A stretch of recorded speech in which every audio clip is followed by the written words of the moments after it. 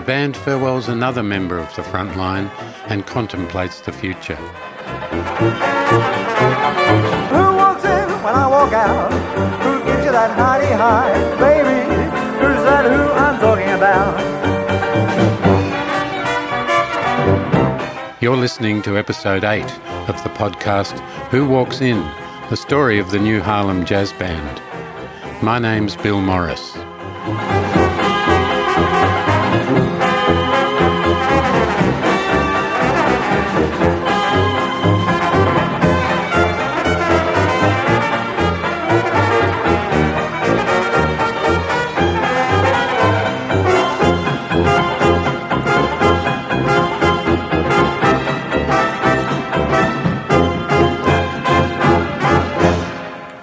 On June 20th, 1986, New Harlem played for the Peninsula Jazz Club at the Ranelagh Club at Mount Eliza. Bob Gilbert was unavailable and Frank Stewart took his place. The night's program was the usual mix of jazz classics such as Sweet Lorraine and Panama, as well as material from the Drop Me Off in Carlton album.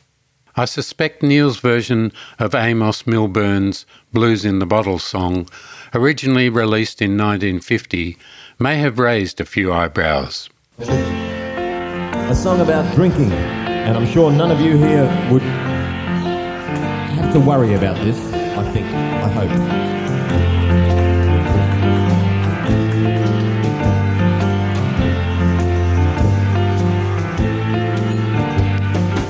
I left home this morning, promised I would think, stay real straight and sober, swore I wouldn't drink. Bad whiskey, bad whiskey, bad whiskey made me lose my happy home. Tossed up all the pool halls, gave the bars the slip. Before the night was over, started in to sip. Bad whiskey, bad whiskey, bad whiskey made me lose my happy home.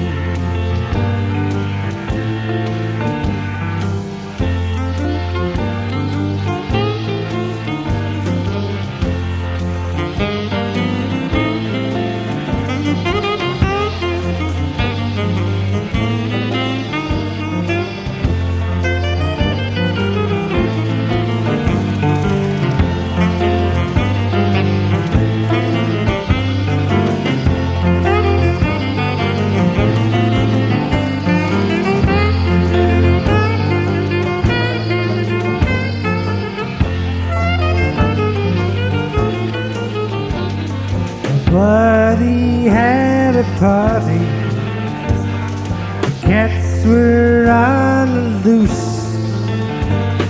We started out on soda and ended up on juice.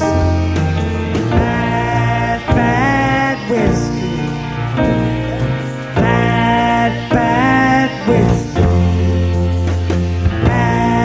bad whiskey made me lose my happy home.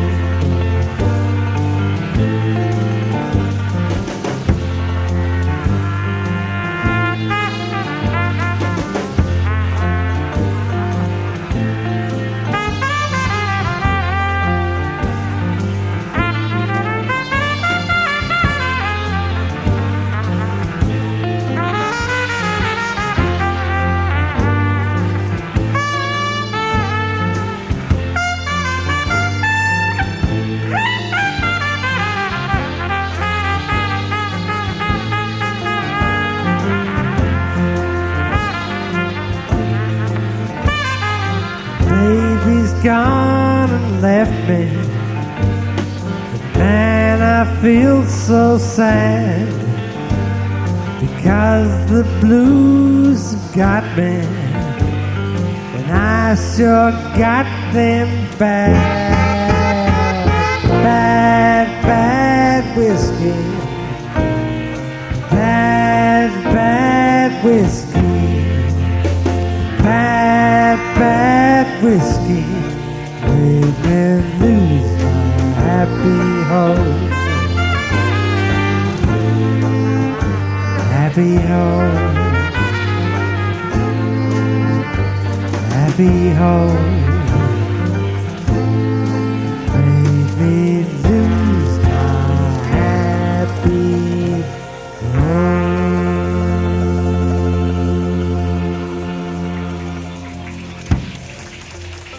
The band sought redemption and a full dance floor with this one.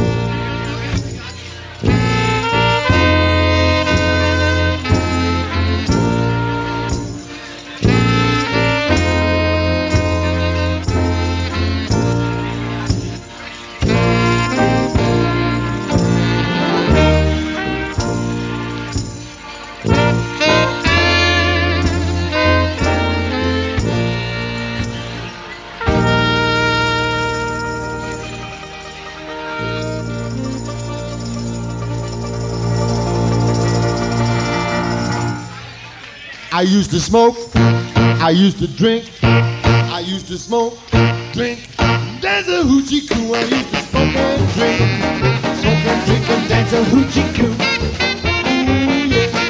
And now I'm standing on the corner, praying for me and you. Ooh, yeah. That's why I'm saying, people, let me tell you about it. Kingdom come, you know I'm saying. I'm gonna preach it till you defend them. I'm in that soul-saving army, beating on my big bass drum. Ooh, yeah. I used to fuss, I used to cuss, I used to fuss and cuss and boogie all night long. I used to fuss and cuss and boogie all night long. Oh, yeah. But now I'm standing on this corner, I know right from wrong. Ooh, yeah. That's why I'm saying. People, let me tell you about it. Kingdom come, you know I'm saying. I'm gonna preach it till you defend them. I'm in that soul-saving army, beating on my big bass drum. Ooh, yeah. Shake it loose.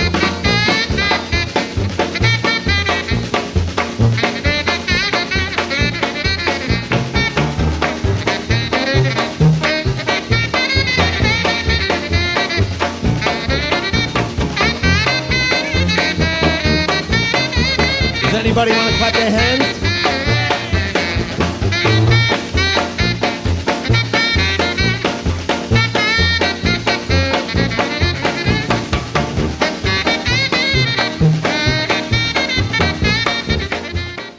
(1986) had been a successful and enjoyable year at the Railway, with the band playing a wide range of material. Sam Morgan's Short Dress Gal, first recorded in the 20s in New Orleans, was introduced into the repertoire during the year. Here's New Harlem in December, with Frank Stewart filling in for Bob Gilbert, and Sandra and Pat on the vocal.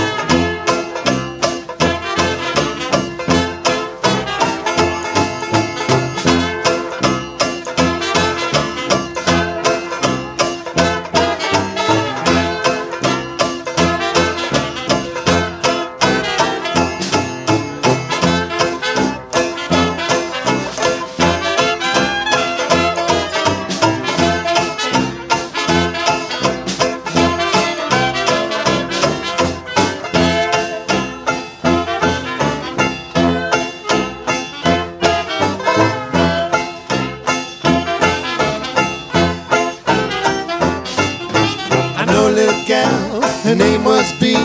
She flirted with every man she did see. She flirted with a man called Mr. Key. She had a red dress down to her knee. She went to the river, she couldn't get across. She paid $5 for an old draft horse. The horse wouldn't pull, she swapped it for a bull. All the boys were yelling, won't you look down there? Won't you look down? Everybody's looking. Look down to your knee. Won't you look down? Everybody's looking. Short dress to her thigh.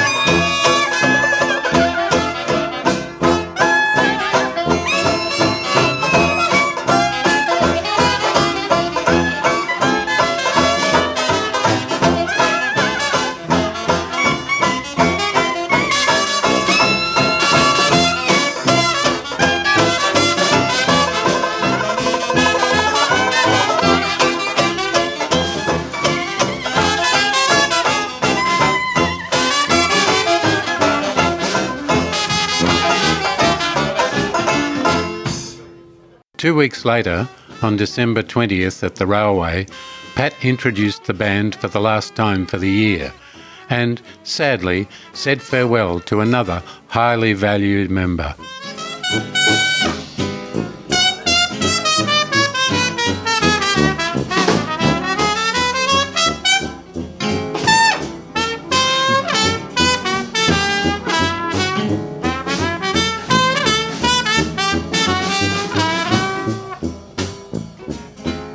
Thank you very much, ladies and gentlemen. You've been listening to the music of the New Harlem Band. We've had a terrific year here at the Railway Hotel. We've had a wonderful 1986. This is our last night for this year. We look forward to seeing you all again in 1987 and hope you have a very happy holiday. We'd like to take this opportunity to introduce the members of the band to you, and I hope that you'll make them happy. First of all, we have on tuba Mr. Bill Morris. And on drums, Richard Opat. On the alto saxophone, Frank Stewart. On the piano, the one and only Neil Orchard. And standing in for the wonderful Charlie Farley tonight, who should be just getting into Heathrow about now. We have, of course, John Scurry on the guitar and banjo. And it's now time for us to bid a fond farewell to one particular member of our band because he's taking leave without pay for next year. We're speaking of Sandro Donati here. My old friend Sandro, and he won't be with us next year, and so we hope that you'll still come back and see us, even though the Oscar-winning Rabbit isn't with us. And how about a big round of applause also for Judy Jarks tonight, who had a bit of a sing. My name's Pat Miller on clarinet and tenor sax. We're gonna finish off the night with this little tune called Blues by Five.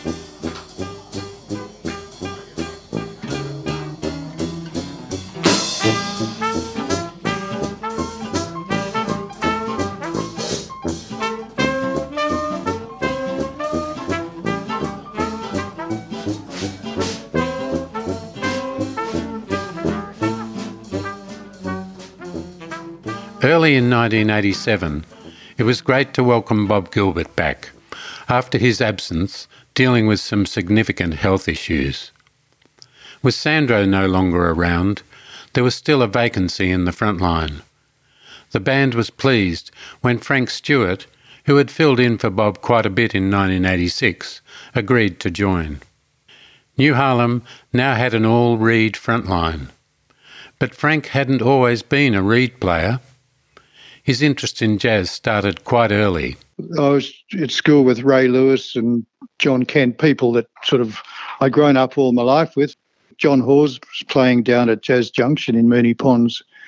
We all grew up in the sort of Essendon area. So somebody went down and heard John Hawes, and then Ray turned up with the John Hawes EP. So that would have been 1963, 64, I guess. So I was 13. We decided, well, this can't be so hard. We want to form a band. So we went out and bought instruments. I bought a banjo. Ray got a trumpet. John Kent had a bit of a drum kit and a few other kids. And we just tried for 12 months doing nothing, trying to play music with no idea what we were doing. And then we sort of really got into the Red Onions. This is about 65 by this stage, I guess. And I bought a tuba by then. We had a band called the Silver Leaf Jazz Band, and we played at the Q convention in 66, Christmas 66, and we thought we were the bee's knees. And it was hearing it later on, it wasn't so good.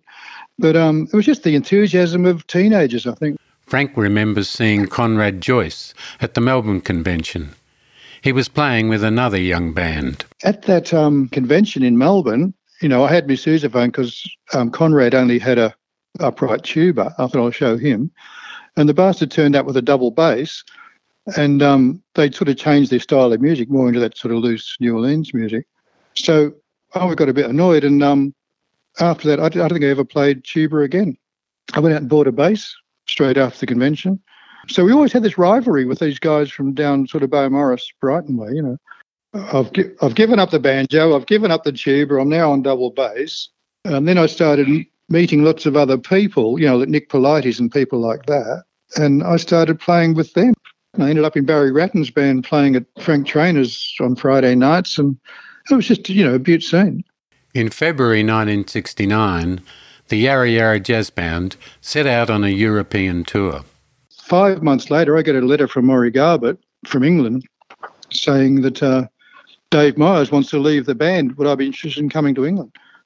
Well, you can imagine, it was just a bloody dream. I mean, I'd seen him off on the boat, and 5 months later, he's asking me to come. But the only fly in the ointment was I was going to turn 20 in that 6 months, and you couldn't get a passport until you registered for national service. So that was a bummer, but I had to wait till sort of September to be told they didn't want me, and I was off.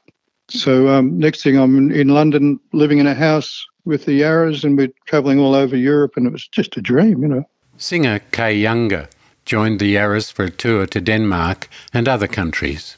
Frank and Kay married in 1970, returned to Australia, and by 1972 they were playing with the Yarras again. But there were still a few other instruments Frank hadn't tried. Oh, then I went to the 1972 convention with the Yarras in Adelaide, and suddenly I saw Pat Miller playing tenor, and he was unbelievable, I thought at the time. And I said, I've got to do that. I want a saxophone. So straight after the convention, I came back, bought a saxophone. I was living in Hampton, and Pat used to come down and show me a few things on the sax. So really, I suppose the only sax lessons I've ever had have been from Pat Miller. Frank continued playing bass with the Yarras and then returned to England.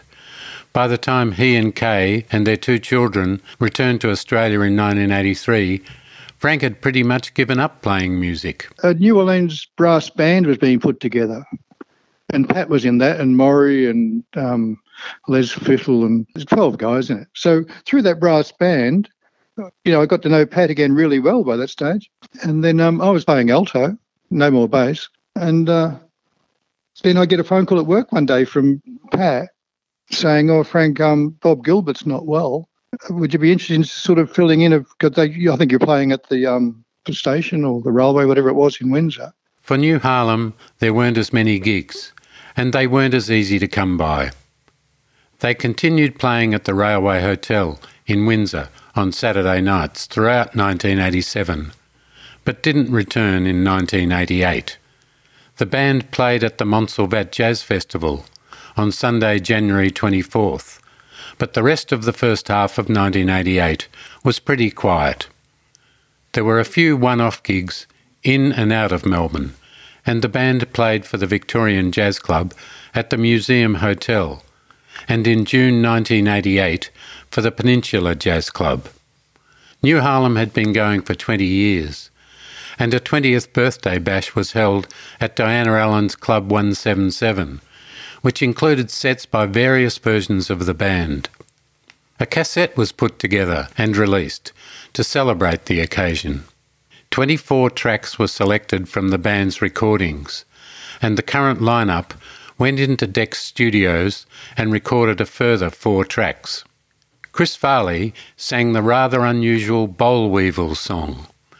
It had its origins as a traditional blues song, with versions by many artists, including Leadbelly.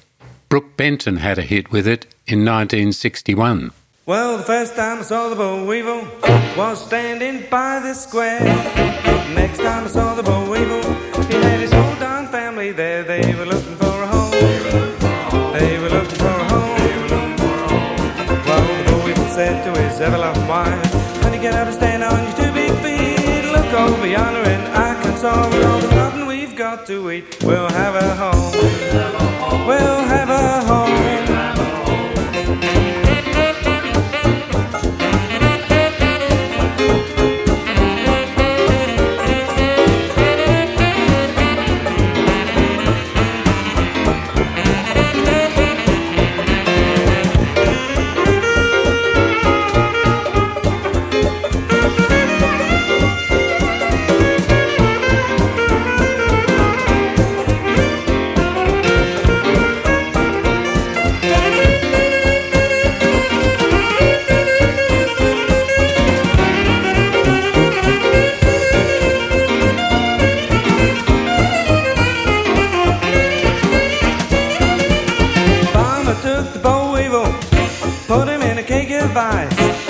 Boll Weevil said to the farmer, this is mighty cool and nice. It'll be my home.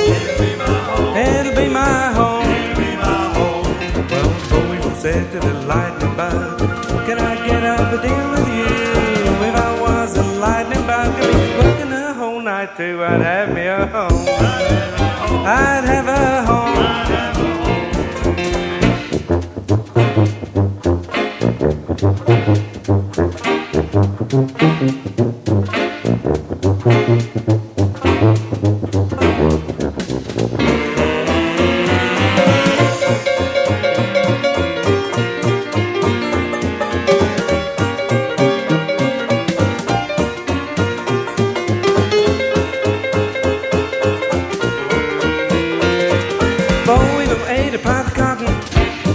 Stole the rest.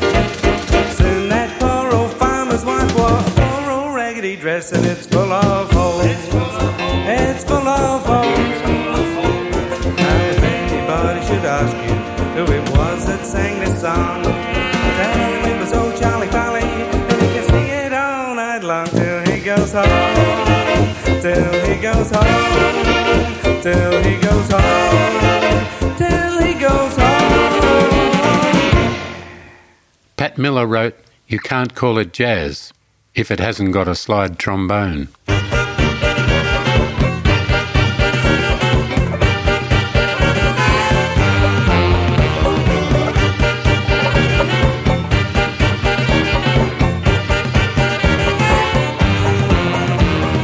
Everyone was on the floor, the dancing, clapped and yelled for more. The joint was really jumping on Saturday night.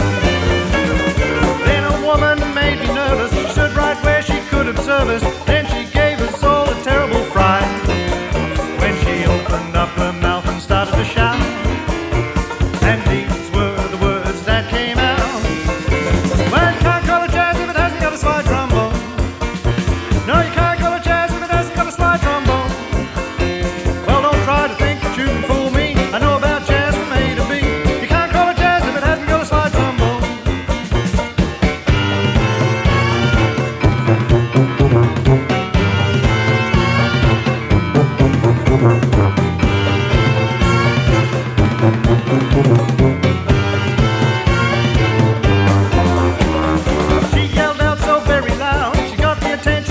crowd to look at us to see what we would do.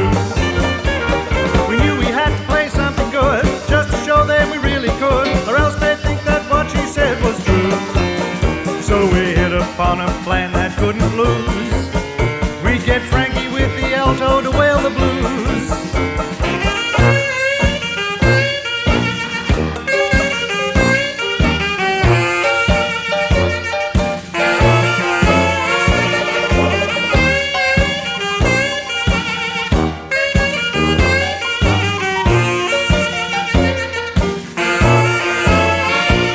But you can't call it jazz if it hasn't got a slide trombone. No, you can't call it jazz if it hasn't got a slide trombone. Well, you can wail all you want to. There's one thing that I'll hang on to. You can't call it jazz if it hasn't got a slide trombone. We asked ourselves what would Smacker do. He would just do wackadoo. So we told Charlie Farley to stand by. If our idea of style had crossed her, perhaps she'd dig some Stephen Foster. The only thing to do was give it a try.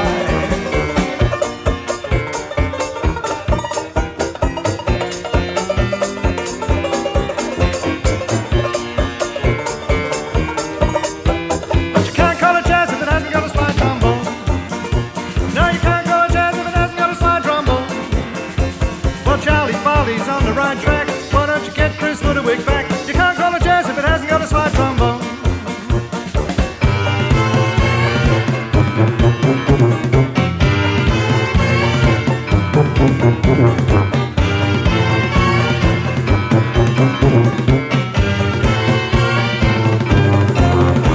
The crowd was getting restless now. We have to stop her awful row. There was still a big surprise in store. They yelled at her, we just want to dance. Why don't you give the band a chance? They pushed that terrible woman from the floor. So we quickly got ourselves into gear and played the music that dancers like to hear.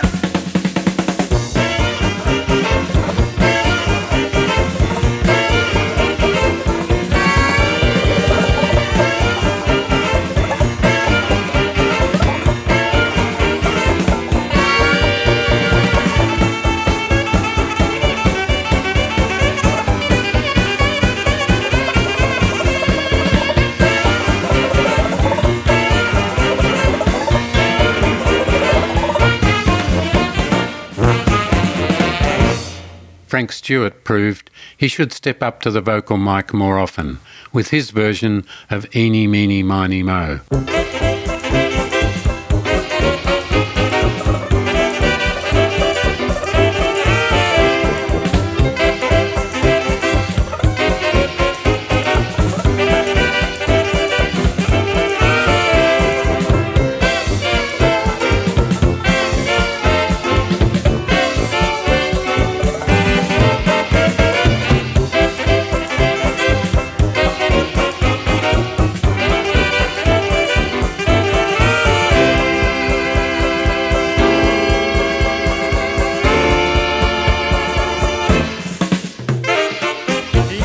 Miny, Mo, catch your troubles by the toe. If they holler, let him go, let him fly away. Eeny, meeny, miny, mo, it's the same high and low. Hear it anywhere you go, any time of day. Big Ben rings it, Valley sings it, Whiteman swings it, even Mr. Crosby bings it. Eeny, meeny, miny, mo, catch your troubles by the toe. If they holler, let him go, let him fly away.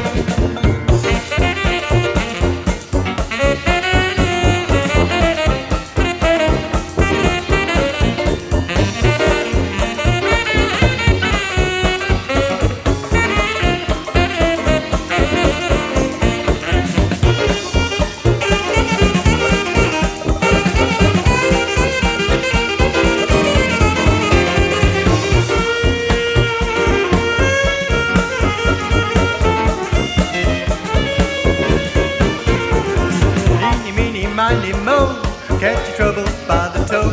If they holler, let him go, let him fly away. Eeny, meeny, miny, mo, it's the same high and low. Hear it anywhere you go, any time of day. Big Ben rings it, Whiteman swings it, Valley sings it, even Mr. Crosby beeping Sid, eeny, meeny, miny, mo. Catch trouble by the toe. If they holler, let him go, let him fly away.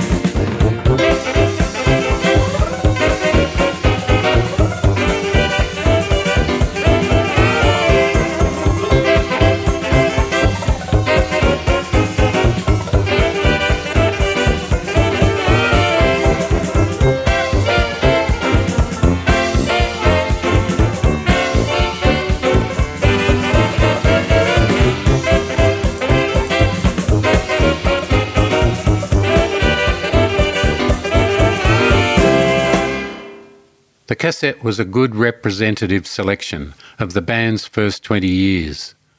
The cover byline said, "It's typical of what we were trying to do at the time." On Friday, August 26th, Graham Osborne wrote in The Age, "It's farewell time to one of the veteran bands on the Melbourne jazz scene. The New Harlem Jazz Band is throwing in the towel after 20 years of facelifts and changing lineups. On Sunday, at the Fountain Inn in Port Melbourne, the final lineup will provide the sound for what should be some wake." And it was. The band had decided that 20 years was probably enough. A big crowd, including ex-members, gathered at the Fountain Inn on Sunday, August the 28th, 1988, for New Harlem's final gig. And that was just a terrific afternoon. Great crowd, and Smithy and Ludovic and Ian Fleming and Jeff Parks, not all, but Doug Rawson. To see those guys up there again playing was just fantastic, because 20 years back then seemed like an absolute age for a band to have been playing. So that's the end of the story. But really, it's not. Portia Faces Life. The story of a courageous and beautiful woman.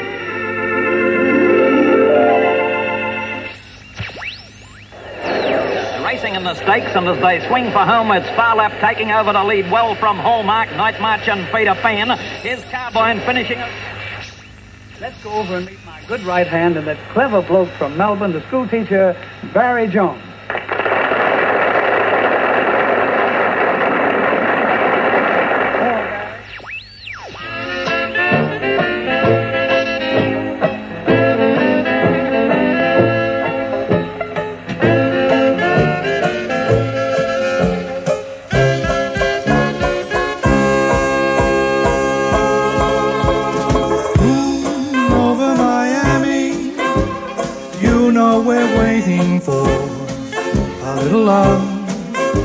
Kiss on Miami shore.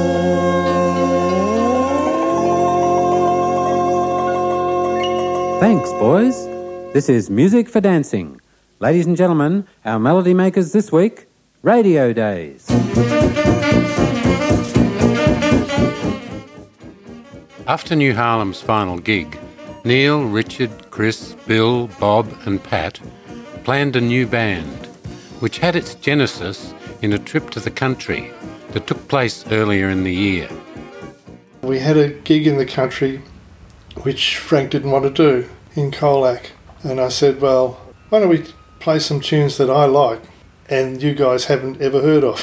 I knew the melody, Bob Gilbert could play anything. It was just a small band, and we played things like Moon Over Miami, I remember, and we had a practice not long after that where we started saying, amongst other things like 20 years is long enough. We liked what we played at the Country Kitchen in Colac. Have you got any more of that stuff? And I said, man, I got a million of them. Former New Harlem tuba player Jeff Parks, now playing guitar and sax, came on board as the third member of the all-reed frontline. Pat stayed up late at night writing arrangements for the band. Jeff made music stands, and promotion and publicity went into full swing. The band went into Dex Studios to record a short promotional cassette which was mailed to prospective clients. Yes, friends, once again it's time to leave you. We'll be back with Radio Days real soon, with the same cheery and happy show you all love so much. So until then, this is your Master of Ceremonies, Lou Herman, bidding you au revoir and pleasant dreams. Good night, and thanks for the use of your loudspeaker.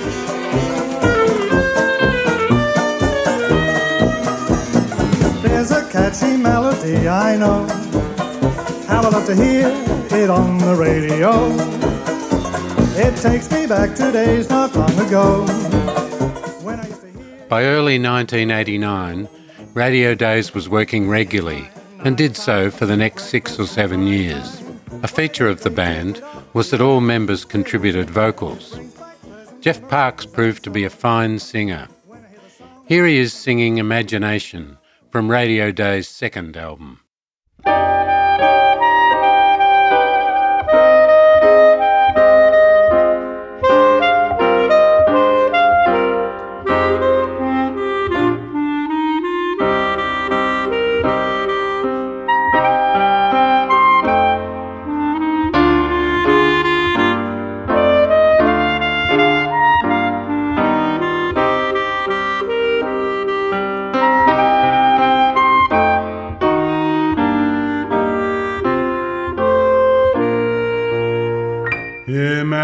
Imagination is funny. It makes a cloudy day sunny. Makes a bee think of honey, just as I think of you. Imagination is crazy. Your whole perspective gets hazy. Starts you asking a daisy what to do, what to do. Have you ever felt a gentle touch, and then a kiss, and then find it's only your imagination again? Oh well, imagination is silly. You go around willy-nilly. For example, I go around wanting you, and yet I can't imagine that you want me to.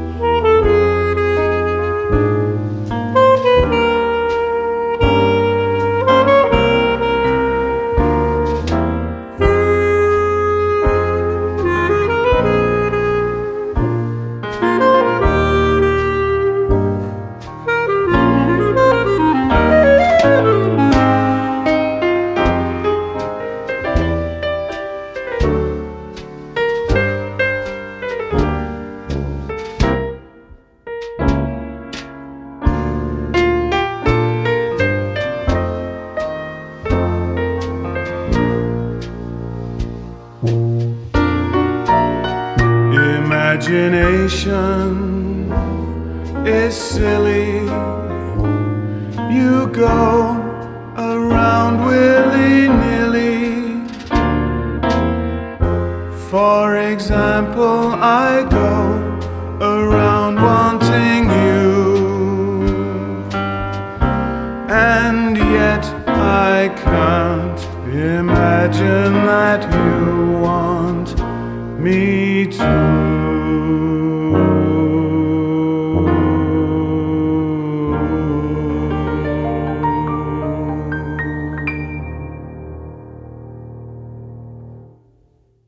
After radio days, Jeff took another break from music.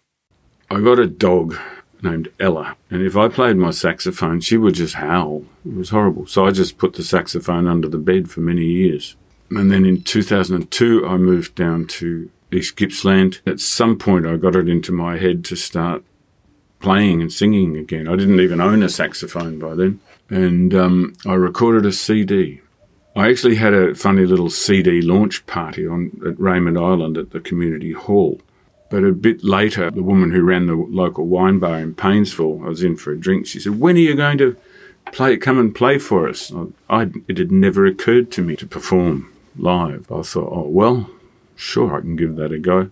Over the years, and it's been 10 or 12 or more, I've gained a lot of confidence, and I do quite a lot of gigs, either solo or with a good buddy who plays very good sax. There's a young lass who's just recently turned 18, Annie Rogers, who's played quite a few gigs with me when the usual guy's not available. After it was decided to give radio days a rest, at least for the next 20 years, Pat Miller enjoyed the break from his duties as the band's arranger and frontman. But, as always, he continued to be in demand as a reed player.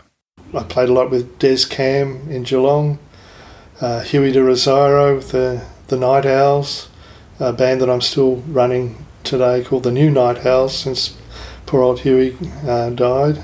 And if the phone rings, I'll go and play, always ready to intervene. Richard Opat's phone rings pretty frequently too. He's been in demand constantly to play drums and washboard. And Chris Farley also kept busy. And I was asked to join the Maple Leaf Jazz Band, and I was with them for about 4.5 years. And then I was asked to join the New Melbourne Jazz Band, and I've been with them for 22 years. During the period that Radio Days was active, Neil Orchard became ill and was unable to continue playing. As we've heard throughout this podcast, Neil made a huge contribution as a member of New Harlem for many years, at the piano and as a vocalist. He did the same with Radio Days. Richard Opat, Chris Farley and I enjoy lunch with Neil when possible. This was the rhythm section lineup for many of New Harlem's 20 years. Lockie Thompson once described it as an armchair ride for the front line. Most of the other former members of New Harlem continued to play after leaving the band. Trombonist Tim Harding initially concentrated on his studies.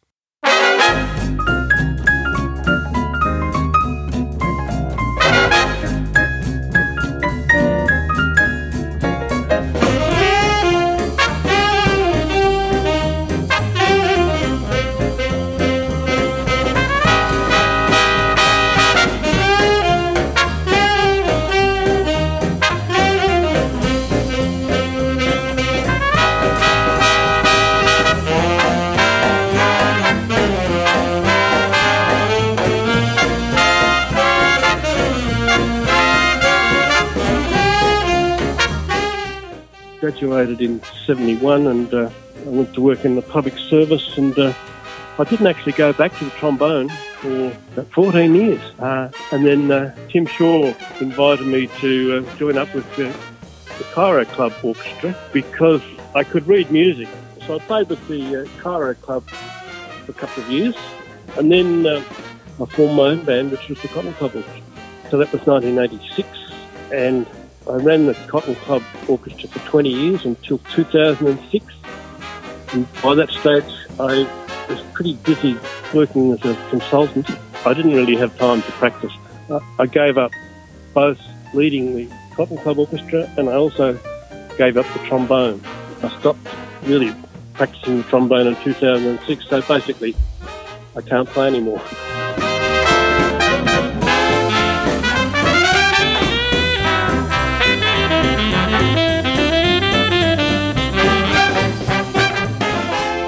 The Cotton Club Orchestra, playing Jig Walk with Tim on trombone. Pianist Doug Rawson spent 6 years in New Harlem. He continued playing in the years that followed as a member of a number of popular bands. He also worked regularly with comedian Maury Fields. And I was actually his piano player for 7 years. We used to do a lot of work for a few of the footy clubs. They were called Pleasant Sunday Mornings, which were booze-ups. They'd start at 10 o'clock in the morning. You'd walk in the door and the first thing they'd do is give you a beer because they had barrels going. And we'd play for about 3 hours, and Maury we'd played some jazz, and then he'd have a couple of guest stars. And there were people like from Sunnyside up, like Honest John Gilbert, who used to be a comedian. Maury would do an act and tell some gags. Sid Halen, who was a very funny man. Sydney from Sydney used to call himself. He used to be there. After Steve Waddell started the Creole Bells, Doug became the band's pianist in 1978.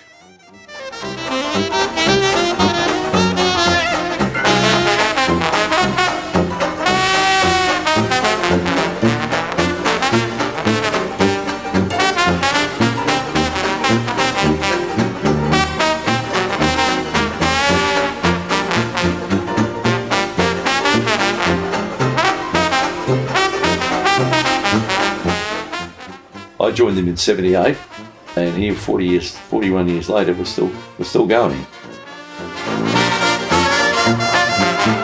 Look, I've been very lucky. Here I am at 76 and a half, and I'm still playing, and I started playing at the age of about 21, I suppose. Yeah.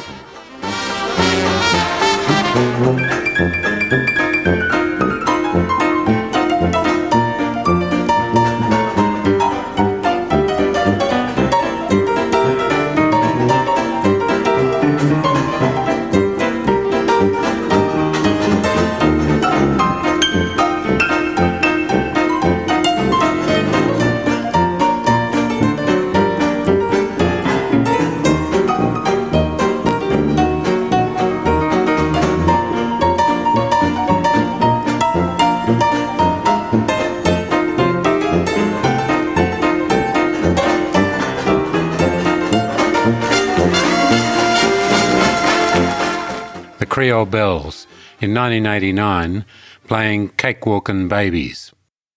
After New Harlem finished, Frank Stewart found plenty of work to keep him busy. Ended up playing with Des Cam for 3 years, that's right. We ended up at the Bridge Hotel. Then I went on to play with Les Fiddle at a band called the Jazz Hot. Then, by the end of the 90s, Barry Ratton came back from the States, and I'd been playing a bit of bass again with the Louisiana Shakers, and he saw me and said, I'm putting a band together. So I spent the next 2 or 3 years playing in Barry's Pelican Band as a double bass player again. And then I was getting on a bit. I was sort of hitting 50 and my arm wouldn't do it anymore. I was getting these incredible pains in my right arm. And so that was the end of my bass career. So I was getting into the clarinet then. John Morrison had a band called Moody Valley. I was doing trio gigs all over the place on clarinet. And basically that's what I'm still doing. So I just play Albert System clarinet now and I love it.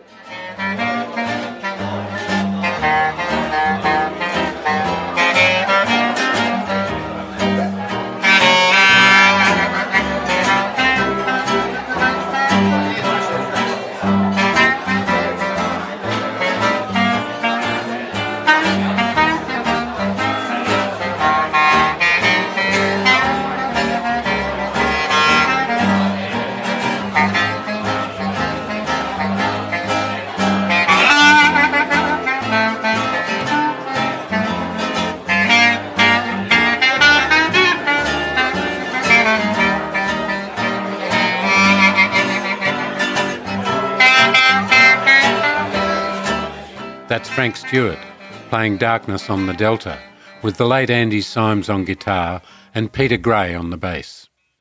Drummer Robert Wood was also in demand. Well, after New Harlem, I played a lot with Des Cam's band down in Geelong and in Melbourne. I joined Huey's New Orleans Night Owls. That was with Hugh de Rosero and Nick Politis. In recent years, I've been playing at the jazz festivals with Des Cam. Also, last couple of years with Felix Blatt in a little quartet with Gary Richardson and Charles Payne, which has been really good fun because it's very different to the traditional style of music I've been playing. So I've been quite busy, really. There were also gigs with trumpet legend John Hawes. After leaving New Harlem to go to England in 1982, Chris Ludowick returned to Australia in 1984. The Abbey got in touch with me, said, can you put a band together to do 6 months at the Abbey, because I'm going to pull this place down in January next year. Before I went, I actually had a band called the Brand Market Jazz Band. We used to play every Saturday morning for 2 hours at the market. And that went for 25 years, actually, that band. Had Ian Smith and Dave Hetherington and these guys in it. Yeah. They just wanted the band to play Friday, Saturdays for 6 months. So I asked the market band to do it, but Ian was already playing with some other band on Saturdays. Dave was already doing something else, so he can do it. So I got the rhythm section from there. Carol Duffy on drums, Tony Orr on banjo, Pip Event on tuba. I knew that Peter's band had stopped playing, the Blues Express, so I asked Peter whether he'd like to come and do these 6 months. He said, yeah, sure, I'm at a loose end, I'll come and do it. I said, we need a clarinet player, and he said, well, Richard Miller's not doing anything. Richard used to play with him in the Blues Express. Yeah. So we started off just playing stuff that we all knew and jamming it. At the end of the 6 months, the band moved to the Emerald Hotel. By that time, we had a small loyal following who followed us there, and we built that place up in about 6 months. We couldn't move at the Emerald. Yeah? Friday nights was just jam-packed. Anyway, the rest is history, I suppose.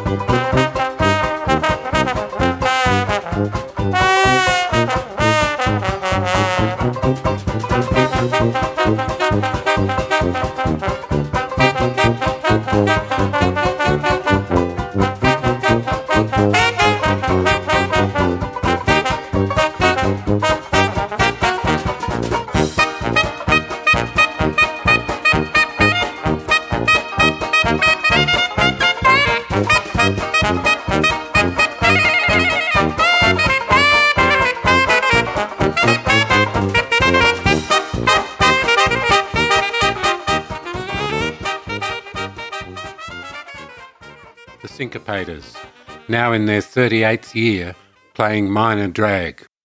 Since leaving New Harlem, Sandro Donati has been involved in a range of musical projects. Whilst living at St Andrews, he and Judy operated their recording studio, Wild Dog Hill Studios. It was there that Judy's album Making Wings was recorded. The album won Best Australian Jazz Vocal Album in 2003. It's a fine piece of work. This track, Bird at the Kissing Gate, includes Sandro on the trumpet.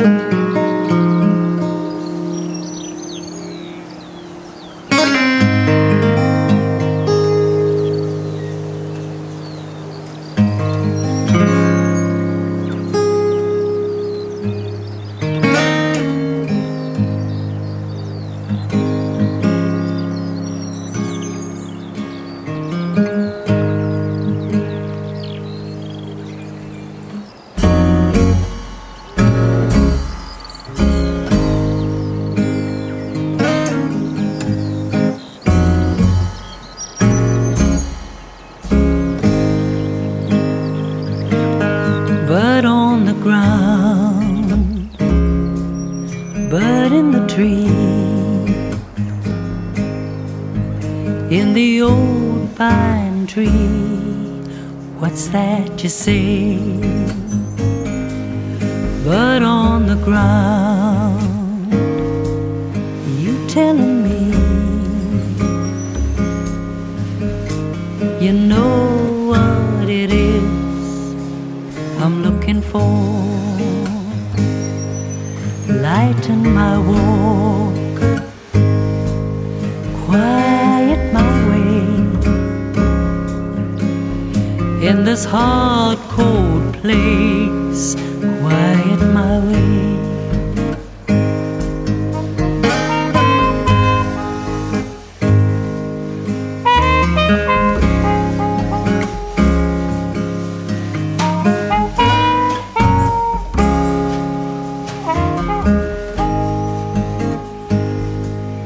But on the ground, but in the tree, is your perfect song from memory. 100 souls, 1,000 souls, you're singing high and clear, but on the ground, a gate to push, a pause between, a swing is one, then another, a pause between, a kiss for all your secrets.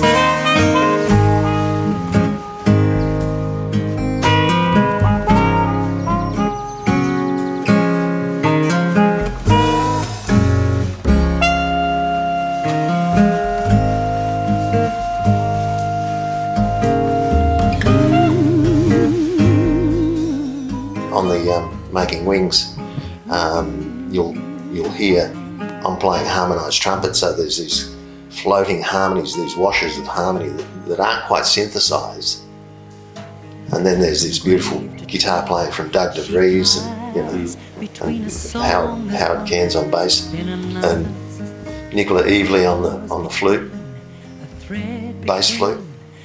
It was just a fantastic period. It was just amazing. We were fortunate enough to get a grant from the Australia Council, but of course we ended up borrowing a lot more. What's that you say? But on the ground, but in the tree, in the old pine tree, what's that you say?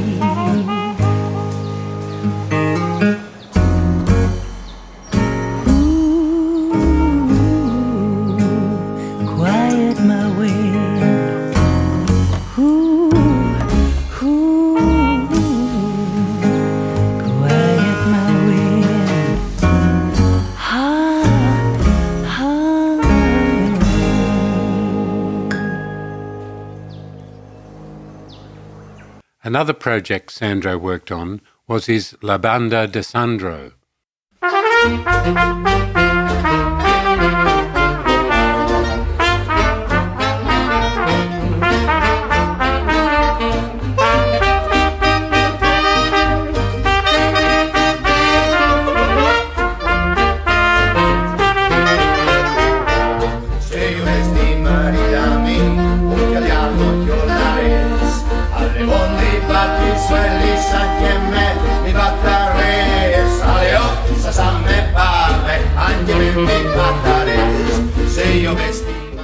Well, that also grew out of the fact that back in the early 70s, when I was in Italy and Pat came there and we played with various Italian bands.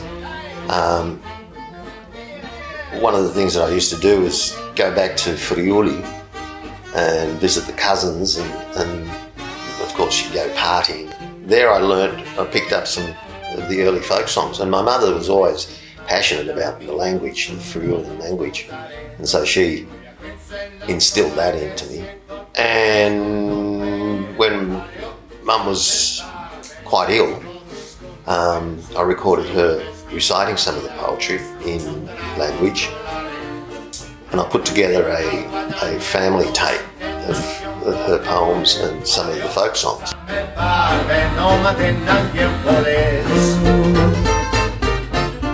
This led to Sandro putting a band together, recording and some gigs.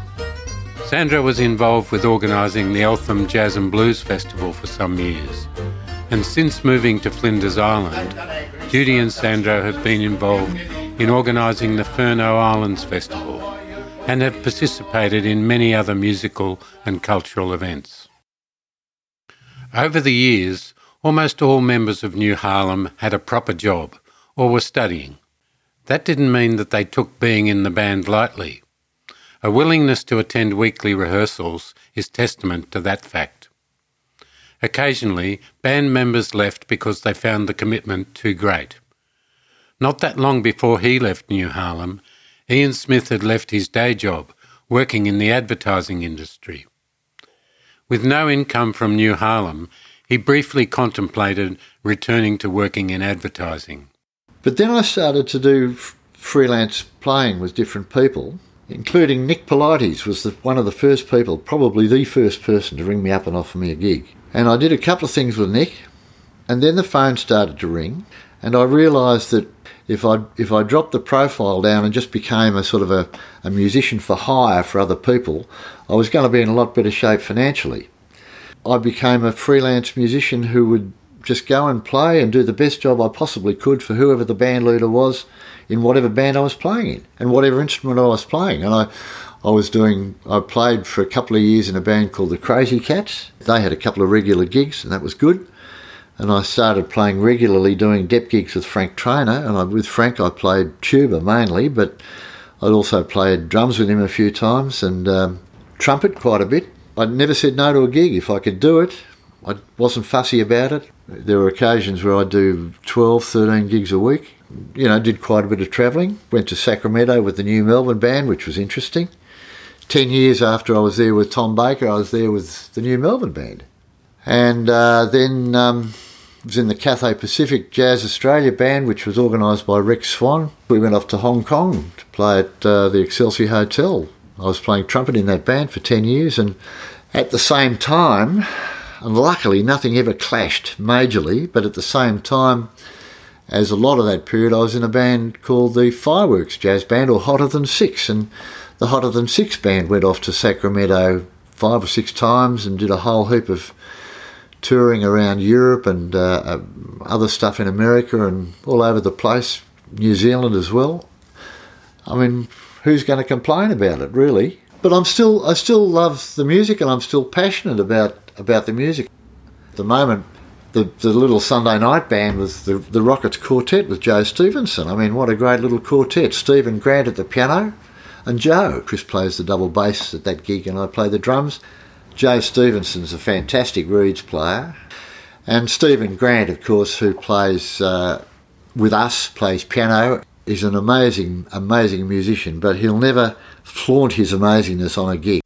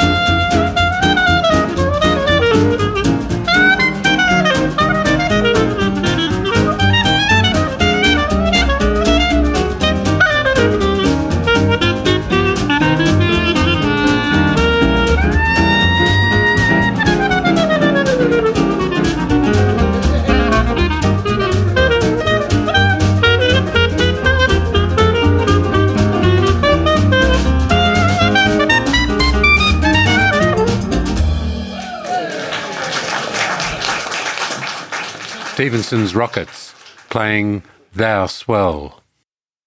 Sadly, not all former members of New Harlem are here to talk about what they did after they played in the band.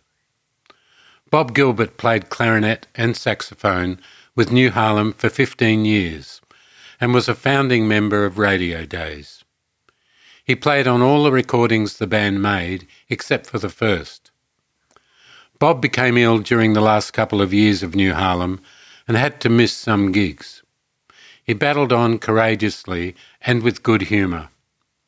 He died far too young in February 1993. He made a huge contribution to the music we made and the fun we had making it. He's fondly remembered by all those who knew him through New Harlem. Maury Dan was an accomplished and admired banjo player and pianist when he joined New Harlem in late 1977. He's the banjoist on the band's first album for Bill Armstrong's Jazz and Jazz label, Never Swat a Fly. He played with the band for 2 years. He was in constant demand as a banjoist on the Melbourne scene after leaving New Harlem, and he travelled to the US with the Australians Jazz Band in 1982, a band that was formed to take Aid Monsborough to America. He was also a member of the Storyville Jazz Band.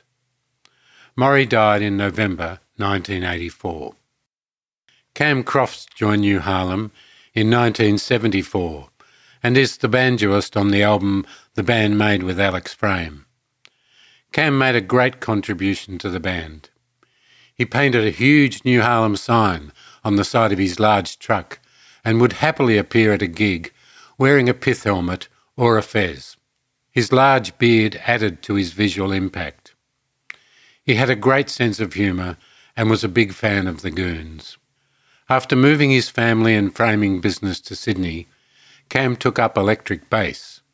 He played with a husband and wife duo, playing jazzy pop in restaurants, then moved on to play double bass. Unfortunately, health problems stopped him playing some years ago. Those of us who played with him in New Harlem were saddened to hear of Cam's death in February 2021. We asked a question at the start of this podcast about how you go about starting a band. Clearly, there's no one way to start a band, but hopefully this podcast sheds some light on how one group of individuals came together and produced something that was greater than the sum of its parts. Most of those who joined Ian Smith in the early days and came on board throughout the following years were self-taught musicians who shared a love for the music the band played.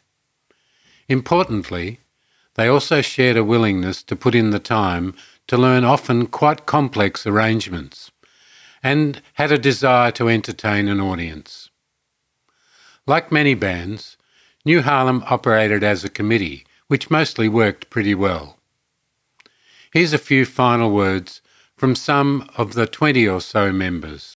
I think of it as unique. It was unlike any other jazz band.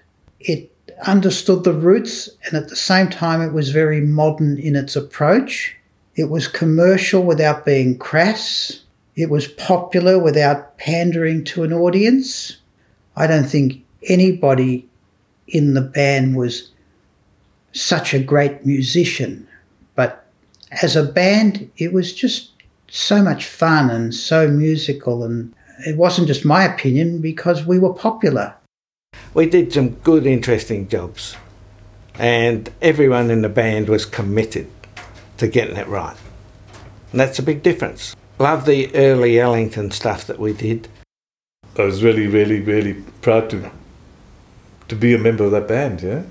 I think New Harlem was fantastic because it was a collective, a true collective, democracy sort of band. And everyone brought something, contributed something to it, in their own way.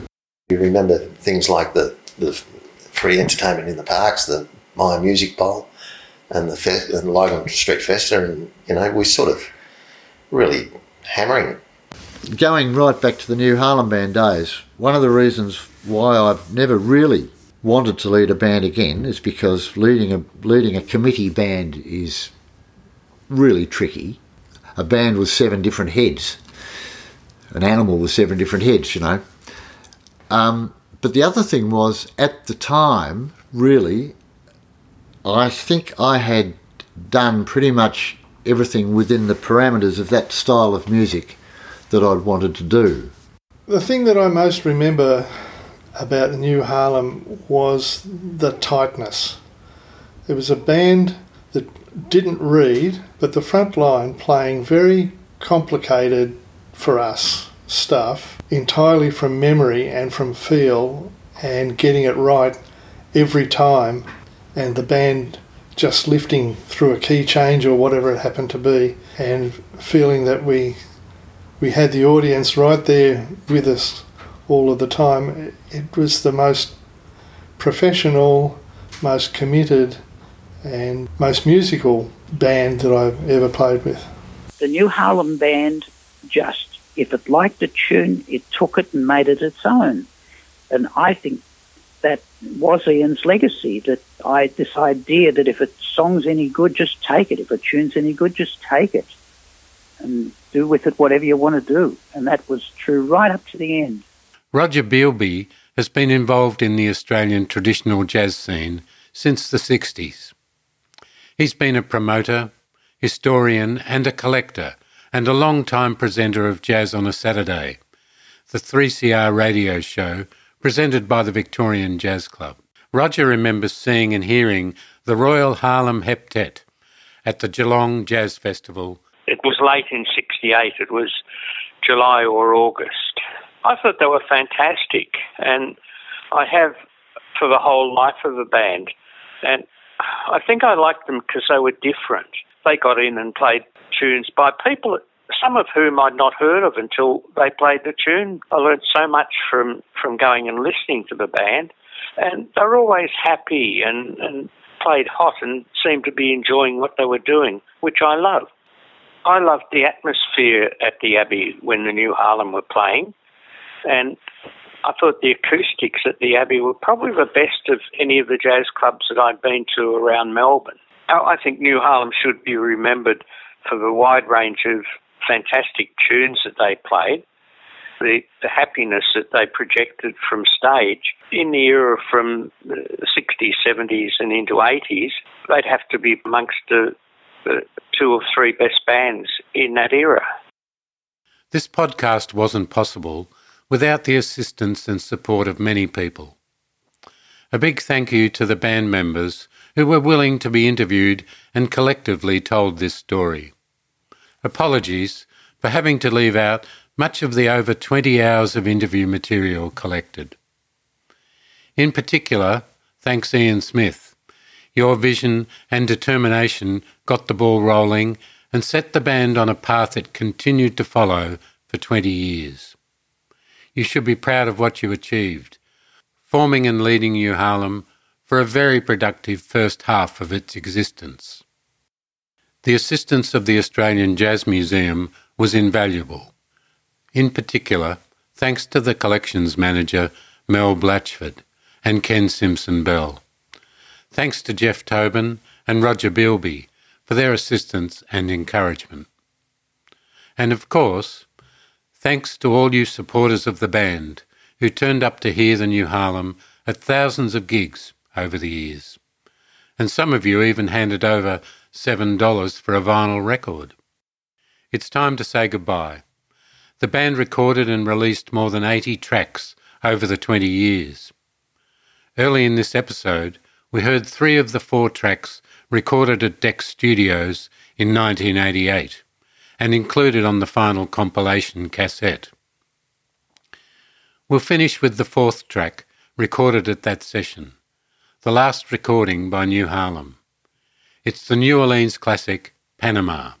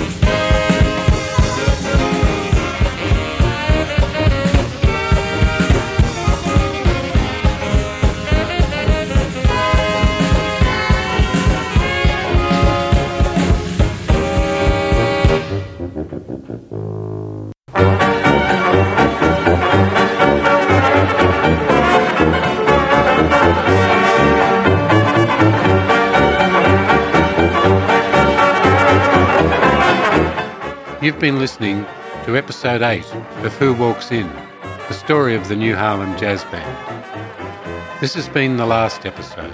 Thanks for listening. Who walks in when I walk out? Who gives you that high high, baby? Who's that who I'm talking about?